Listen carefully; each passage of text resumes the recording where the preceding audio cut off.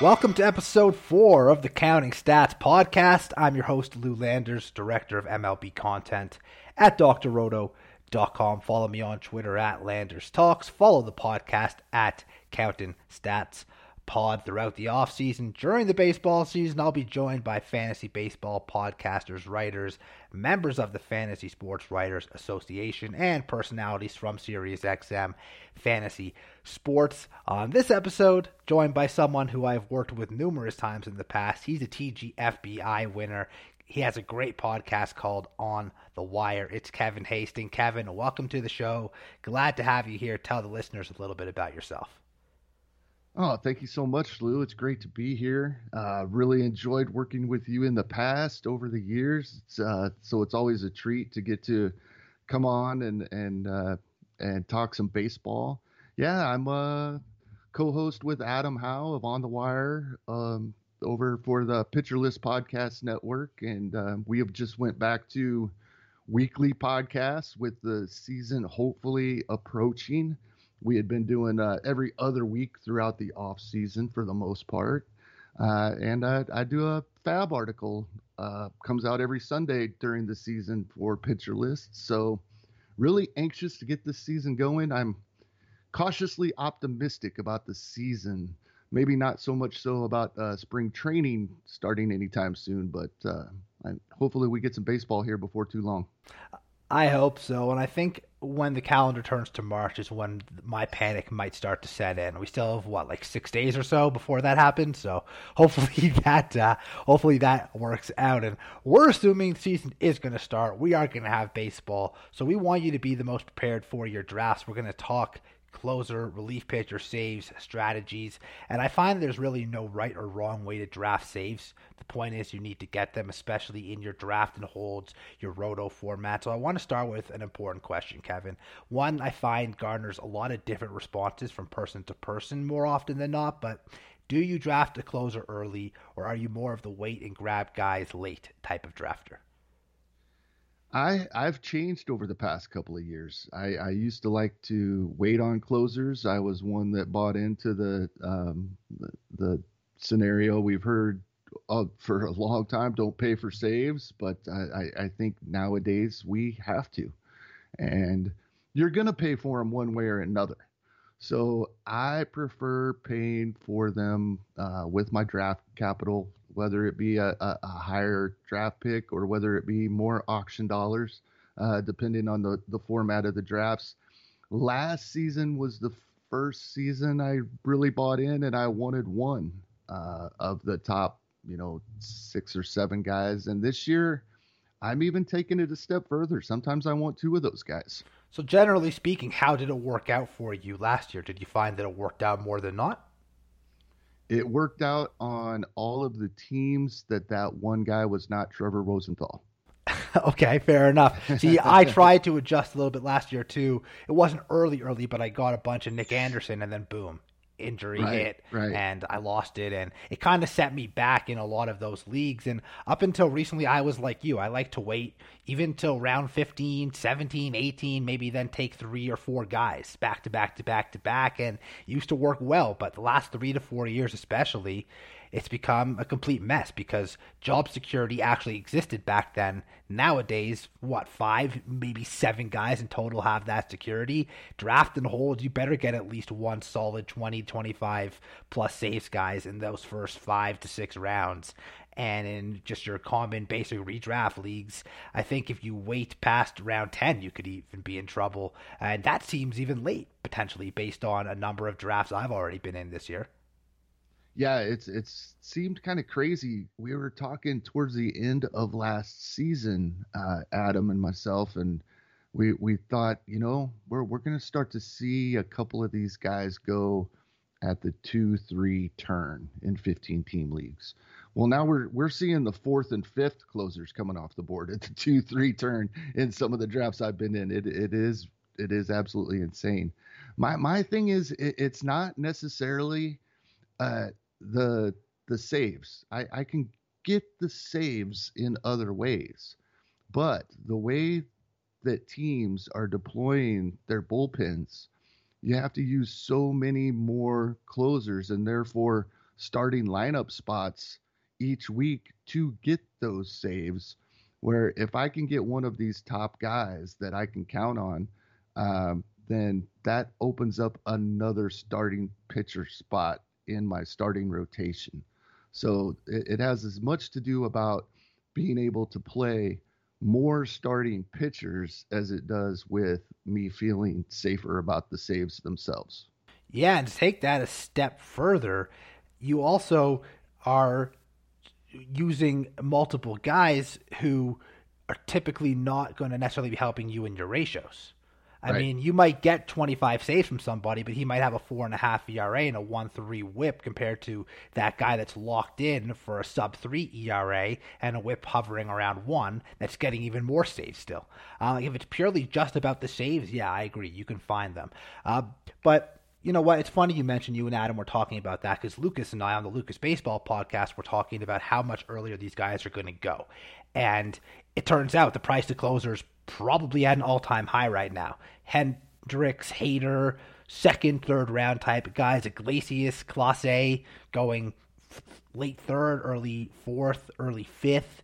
And it's not surprising necessarily, but we've kind of, I guess, hit on it. How are you adapting to that strategy? Are you actually thinking, I want 2 closers by round 6, or are you still okay getting that one guy? The way it's worked out, I've done several drafts, not as many as some, but I'm in double digits of drafts that I've completed for 2022. And in most cases, I'm trying to get Man, that is a lot. I thought I was average with about 5 or so. Yeah, and well, I feel like maybe I'm way below. Like I got to step up my game now. I don't know about that. I feel like I'm behind when I talked to John Fish a couple of weeks ago on our pod, and he was at that time, he was at 32, I believe. So yeah, and some people don't start as early. I start in October, before the postseason's even over. I just definitely. And see, I would draft a team every single day of my life. The problem is I don't necessarily think I can handle managing 90 of them. And even these draft and holds, the draft champions on NFBC, there's more to manage in that than you may realize when the leagues start accumulating. But yeah, I've been trying to get either Hendricks or Hader in most of my drafts, and in a couple of times, I was just thinking about this morning, Lou. The couple of times when I've had a later pick in a 15-team league, like the 10th or 11th pick, I've sat there and looked at Hendricks and Hader coming back that early in the second round, and I haven't pulled the trigger there. And as the draft progresses, I'm wishing I had. But it's just so hard when guys like Devers and Machado and Freddie Freeman are still there on the board. But I think going forward in that situation, I'll even pull the trigger on one of those guys at that point. Because even Raziel Iglesias and Clase and Edwin Diaz aren't necessarily making it back to you towards the end of the third round. They're starting to be drafted in the middle of third these days. You know what? It's true, man. And I have yet to get a share of Hader, of Hendricks, of Iglesias, of Clase. But I feel like in my next upcoming draft, I have to at least attempt it just to see kind of where the rest of my team goes afterwards. I don't know if I could stomach doing it round 2, but my pick in round 3, whether it's early or late, there I think I will have to kind of bite the bullet. And a lot of that is also because if you don't get those guys and you end up trying to chase saves, it takes up a large percentage of your fab dollars sometimes. And then you use that money and you don't have it in other areas you need because you're so concentrated on trying to get as many closer types, closer specs as possible. Yeah, absolutely. And with all of the talk this offseason and even in previous years, but I feel like we're hearing more about it as we head into 2022 about maximizing at-bats, maximizing the innings pitched. You can plan for that all you want during your draft, but you really have to work the wire in order to play all the matchups you want to play, not only stream pitchers, but stream hitters for certain situations. a stolen base guy that has a 7-game week. So, maybe I can get a couple stolen bases. I want to save my fab dollars for doing that on a weekly basis, not chasing the next possible closer. So when I haven't gotten some of those elite guys, which I mentioned I haven't been getting, I have been constantly finding myself drafting 2 of these 3 guys, Blake Treinen, Scott Barlow, Gregory Soto. And obviously none are going super early, but they're certainly not going late like they might have a few years ago. ADPs between 165 and 200 or so on NFBC. Are these guys, let's say you're getting 2 to 3 of them in rounds 9 to 11, is this a comfortable feeling for you to have these 2, or are they just not sure enough for your liking? I like those as my second guy. And especially drafting right now. Blake Treinen, for example, if Kenley Jansen signs somewhere else, he's jumping literally 100 spots. He's jumping into the 3rd round right there with Iglesias and Clase and Diaz. I can tell you right now, no doubt. I told you I have 5 drafts done so far. 4 of them I have Treinen. 5 of them I have Soto. And 3 of them I have Barlow. If Kenley Jansen signs somewhere other than the Dodgers, you have a 3rd round pick you've been getting in the 10th or 11th, and that'll be amazing. It's one of the things I enjoy about drafting early is being able to make decisions like that. But with what we don't know right now, that range is where I've been trying to grab my second guy. One of those guys, I have Scott Barlow in a couple of leagues. In the draft and holds where you're also a Royals fan, though. So how much stock can we put into you drafting Barlow? And in draft and holds, then I'm taking Stalmont much later, almost as a handcuff. I was going to ask you that exact question. There.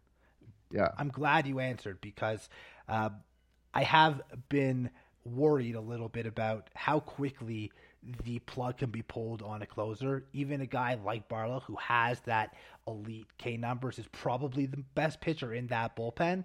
But if he blows the save early on, they could easily just hand the ball to Stallman, and if he goes 4 or 5 or 5 of 6, the job's his.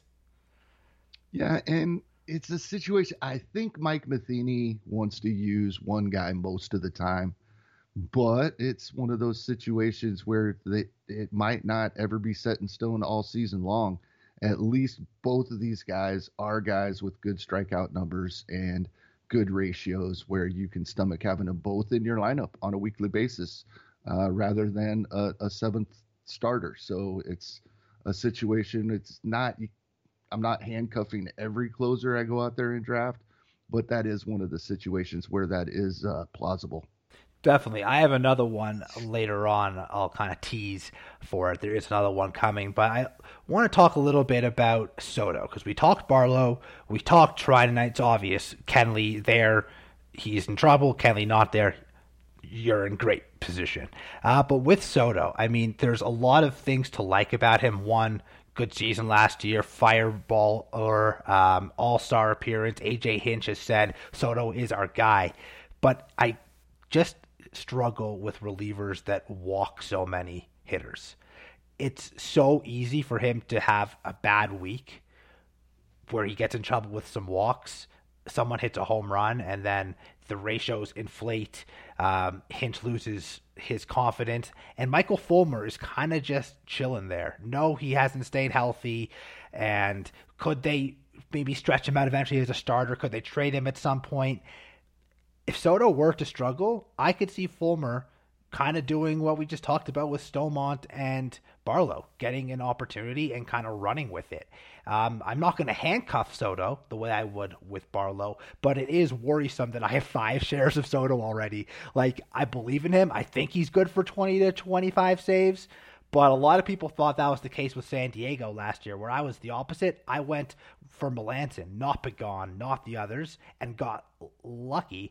I'm afraid I'm doing the opposite this year, where I'm going so much in on Soto that one little tiny screw up, and I've spent like an 8th or a 9th round pick on a guy that's just not going to end up being the closer.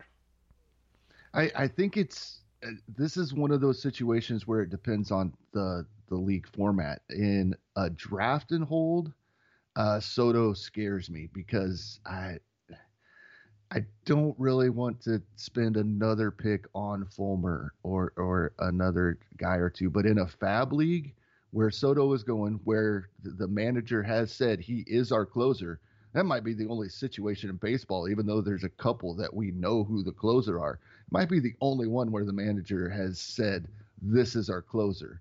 So in a fab league, I'm taking that for what it's worth right now. And then if it doesn't work out and he does lose the job, I have options on the waiver wire later. In a draft and hold, I hate to use a 10th or 11th spot on someone that I'm so worried could lose their job. You're breaking my heart here, bro. You're breaking my heart. But yeah, I believe in the draft and hold league I'm currently doing, I took Soto super early because everyone was going way earlier than they were supposed to. He's my number one, and I feel just disgusting about it. Yeah, sometimes we're put in those positions to if we're addressing other things in our drafts, right? I've seen some drafts posted where 10 closers are going in the top 60 picks. So yeah, you got to start taking what's left. Yeah, and that's true. And because of it, I have a loaded offense. I have, 6 or 7 potential all-star MVP caliber bats. I have 5 very good starting pitchers, but I'm going to hurt in saves. And with a draft and hold, basically I'm going to be spending probably 8 to 10 picks between pick rounds 30 and 40 just drafting spec guys because that's what I have to do now. It's all about how you set yourself up, right? But for late closers, because, it's kind of going to work both ways. I mean, I think for redraft-wise, it's more in this 215 to 230 types of range in terms of the guys that you're going to be getting later, whereas draft and hold, you can be getting potential late-round guys pick 350 to 450, but are there guys kind of in that 200, 215 to 230, 250 range that you're looking at maybe as an RP3 or if you're like me needing an RP2? Yeah, it's kind of, once again, it always depends on the type of league, but in this area, I do have a couple of teams where I'm rostering Lou Trivino. There's big question marks about, is he going to be a guy in Oakland? But I do have him on a couple of rosters. He goes in that area.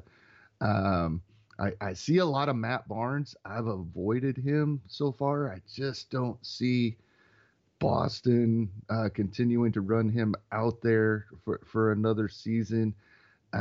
Ken Giles up in Seattle, so many options that they have. This is kind of a range that I think other than Trevino, I've mostly avoided. If I don't have the guys I want before this area, I'm waiting a little longer. Okay, that's fair. For me, draft and holds, things aren't so predictable, even though, their ADPs are in that 250 to 230 range. Certainly doesn't mean they're going to be there. Standard redraft, though, I find at least 2 of the 3 guys I'm going to name are there in that range. Dylan Floro, Andrew Kittredge, Trevino, who you mentioned, who I have a bunch of shares of, and Diego Castillo, names I'm looking at. Floro, end of the season as the Marlins closer, been fairly steady throughout his career. Kittredge is expected to be the lead guy in Tampa, but as we know, the lead guy in Tampa might be 13 saves this year. Trevino, above average last season, but there's nothing secure about it. He could also be traded at some point if Oakland is, in fact, going to rebuild like we believe they are. And then Castillo, who, there's 4 or 5 guys there in Seattle who could be the closer. So he's no sure thing, but at least with him, I get a ratio stabilizer, good strikeout rate, and I would be happy with 7 or 8 saves. Yeah, absolutely. And the thing with Tampa, I think we go too far with the Tampa narrative. At least we did prior to 2021. Yes, they use a ton of relievers. Yes, they'll let any of them close, but when the guys that they liked were healthy, typically one of them got a majority of the saves. And by majority, I'm just saying over half, which for a good team like Tampa that wins a lot of games, 20 to 25 saves from the main guy, that's great. And for that reason, I really liked Diego Castillo coming into last year. And then we had the trade and the injury. And it kind of seems like in 2021, then the narrative we had about Tampa did end up playing out. They used all kinds of different guys. But when Nick Anderson is healthy, when Diego Castillo is healthy, they do typically let one guy get a majority of the saves. Yeah, well, that's why Kittredge is on my radar specifically. Yeah. I'm with you there. I do think there's a bit of a misconception. There's also the Cubs guys, and I mentioned I was going to kind of say handcuff Wick and Hoyer. They interest me. I don't know who to take, and if I can only choose one, I'm not taking them, period. I think if I'm going after saves in that bullpen, I need both Hoyer and Wick, because chances are they'll be getting at least 70 to 75% of the saves in that bullpen in 2022. I don't see anyone else over the first 4 months, let's say, getting saves in that bullpen. But just getting one, you could completely guess wrong. I prefer Hoyer. I like the arm. I think they got him from the White Sox for a reason, but I could be completely wrong because we just don't know. Yeah, I agree. I have a couple of teams, which each of them and wish that I probably had them both on both of those teams. But it's when you're getting to that point, and it's back to, what we're doing this time of year. When this whole collective bargaining agreement gets signed, it's going to be, we all had a great time right before the few days before the lockout, because there was a flurry of signings and trades, almost NBA style. We're going to get that again. There's a lot of things unsettled.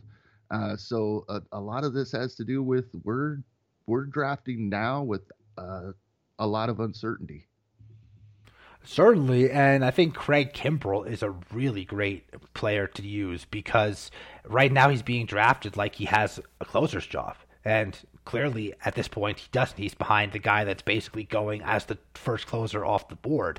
Should he be traded? Yes. Do we think he's going to be traded? Yes. Will he be traded? My guess is as good as yours. Right. I believe there was a report, at least very early in the offseason, that he would definitely be traded. I don't remember who put that report out there, but I remember that being a thing.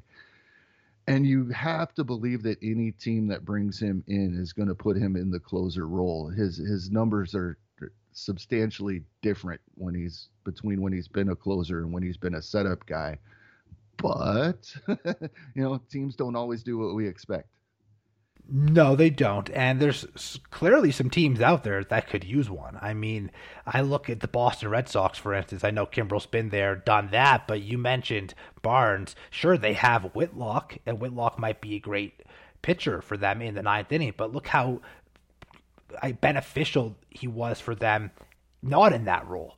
Why take him out of the role he excelled in if you can go out there and trade for Kimbrell, put Kimbrell in the ninth, and then use Whitlock in the 6th or the 7th or the 8th, depending on the situation? Yeah, absolutely. And, some of these guys, I think it's a mental thing that the way they perform, whether it be the 9th inning or the 8th. Even Raisel Iglesias had some of those issues back when he was in Cincinnati. So Aroldis Chapman has shown it whenever he hasn't been the closer, whether it's coming off an injury, kind of working back in. He just doesn't have it. He just doesn't have that same adrenaline, I think. Right. So we think it makes sense that any team that would trade for Kimbrell, and that the White Sox would in fact want to trade him since they have their 9th inning guy. It's really interesting. He's being drafted as a closer for sure right now. The 112th player off the board over the last month in 15-team leagues. So early 8th round. So everybody thinks he's going to be a closer.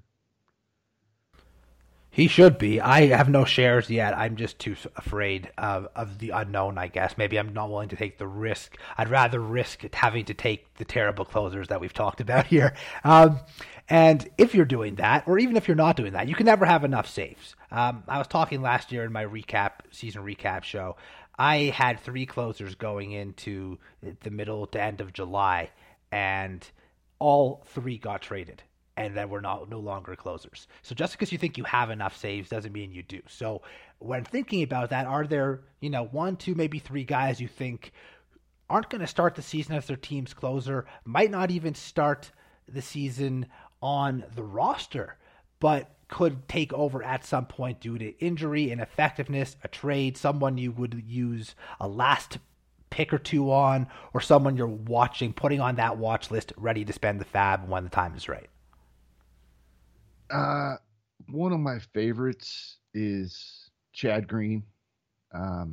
He's not even being drafted in 12-team leagues, and you can get him late in 15s. 378 over the last month is what I have him for NFBC ADP. Aroldis Chapman has been injured in the past. Aroldis Chapman has had behavioral issues, probably the wrong word, but he's dealt with suspensions in the past, and he has dealt with ineffectiveness at some points in the past, although he seems to have remedied them each time. But a guy like Chad Green, who I don't mind having in my starting lineup anyway, with the great ratios, the strikeouts, he can get you a win, he can get you a save. He's much better than probably my 6th or 7th starting pitcher I will have on a lot of my rosters. So a guy like Chad Green makes a lot of sense. And if any of those issues pop up with Chapman, Loaisiga is there as well. But I think one of them had 5 saves, the other had 6 last season. But I think if it became a thing where Chapman was gone for any reason, for any length of time, I really think with the strikeouts, Green would be the guy they would use more often in that role. See, it's funny because I was thinking the same thing with regards to Chapman, but I'm more on the Loaisiga train. And that's because Chad Green does have that strikeout ability, and I've seen him utilized, whether it was by Joe Girardi, and now by Aaron Boone. 6th inning, you're in a jam, Chad Green comes in and gets that strikeout. 7th inning, same thing. Green is the type of guy that you want to bring in any situation, whereas Loaisiga, to me, although he has struggled a little bit in the closer's role, I think he only went 5 of 9 in his opportunities a year ago. He has also just been so steady, posting career best in ERA, WHIP, and batting average against last year. He picked up 9 wins, which ends up being more than a couple of starters. So like you said, having Green in your starting lineup, I would feel the same way about Loaisiga. I'll still have him regardless of him being a starter. And with Chapman, you're right, the behavioral concerns, injury issues, past couple seasons, 2 of the worst ERA seasons he's ever had in his career high WHIP in 2021. Those are scary things. I mean, as good as he is, as good as that K per 9 is, there's a lot to be concerned about with Chapman, especially coming from a Yankees fan like myself, that one of Loaisiga or Green are guys you should have on your team. Yeah, I agree. And I've looked at their numbers other than the few more strikeouts for Green. Very similar. I could use either one of them in that situation. And that's a great point with a guy like Green and the team having a tendency to use him in certain situations. That's something to really pay attention to. I think it's a guy that I don't think will get saves.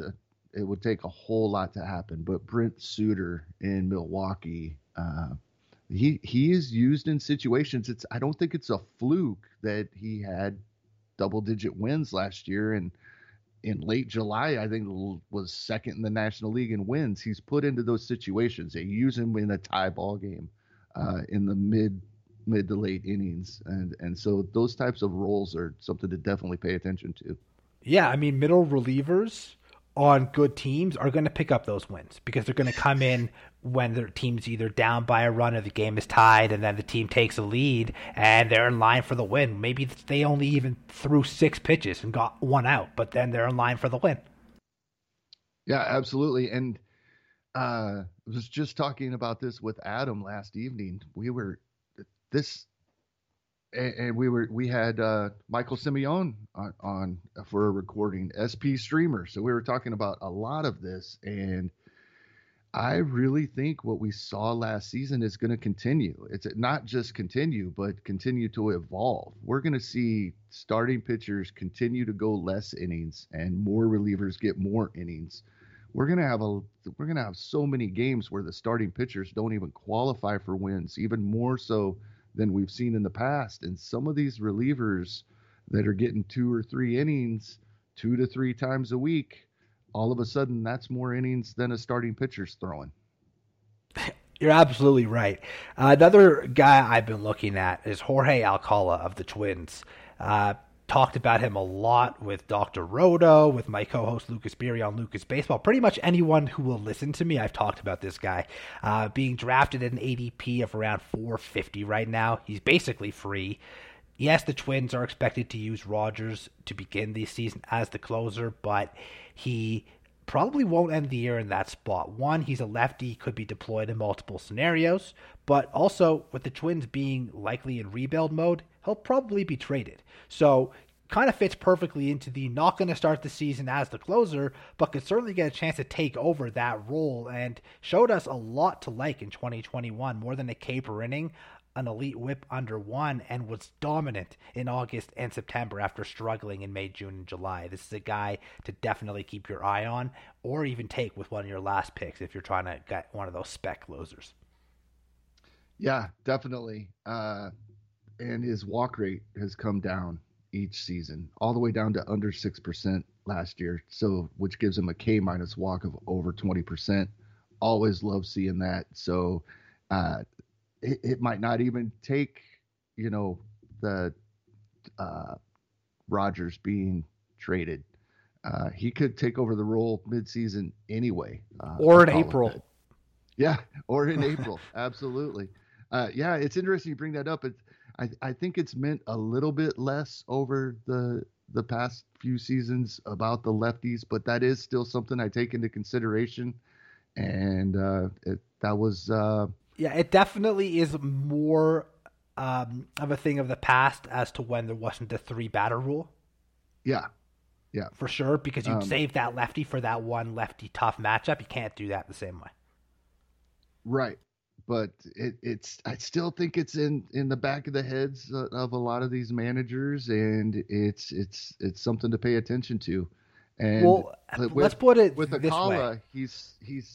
He's still improving, and as a 26-year-old, I mean, he could be dominant if he is allowed to take over that role. Yes. Sorry, I cut you off there for a second. I'm glad that you continued. Let me ask you this, and I know it's putting you on the spot. I'm just trying to think off the top of my head. Other than Hader and Chapman, how many left-handed full-time closers are there in Major League Baseball right now? I think of Will Smith a little bit, Jake McGee, but I'm not sure those guys are necessarily locked into those roles. Will Smith had the highest percentage of his team's saves last season, and he has the big contract, and for that reason he's in that 7 or 8 guys in my mind that are locked in, but he's my last one. If I miss out on that first group of guys in the second or third round, I try to grab him, and he's even getting taken pretty early, and I've missed out in a couple of drafts. But yeah, you're right. Other than that, those guys, that's about it. I know coming into last season, looking at the Cincinnati situation, I was always been a big Lucas Sims fan, but nobody that really has the role that is coming to mind off the top of my head. No, I mean, Michael Givens did a nice job there last year. when he got there, but I don't even think he's with the Reds anymore. I think he's a free agent or signed elsewhere.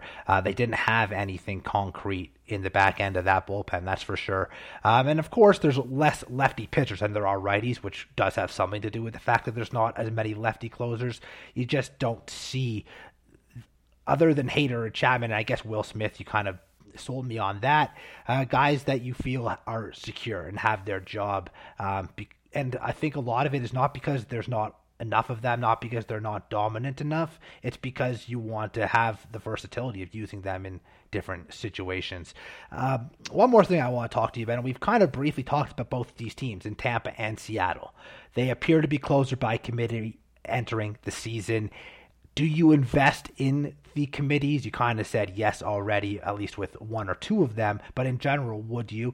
And how do you decide who in the committee to take if you're not getting two or three of the committee?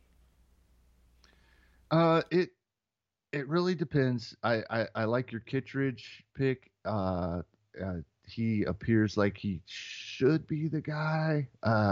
Seattle, there's a ton of possibilities.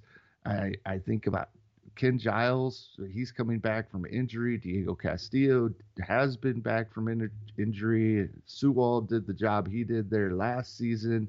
I think even Steckenrider was excellent down the stretch.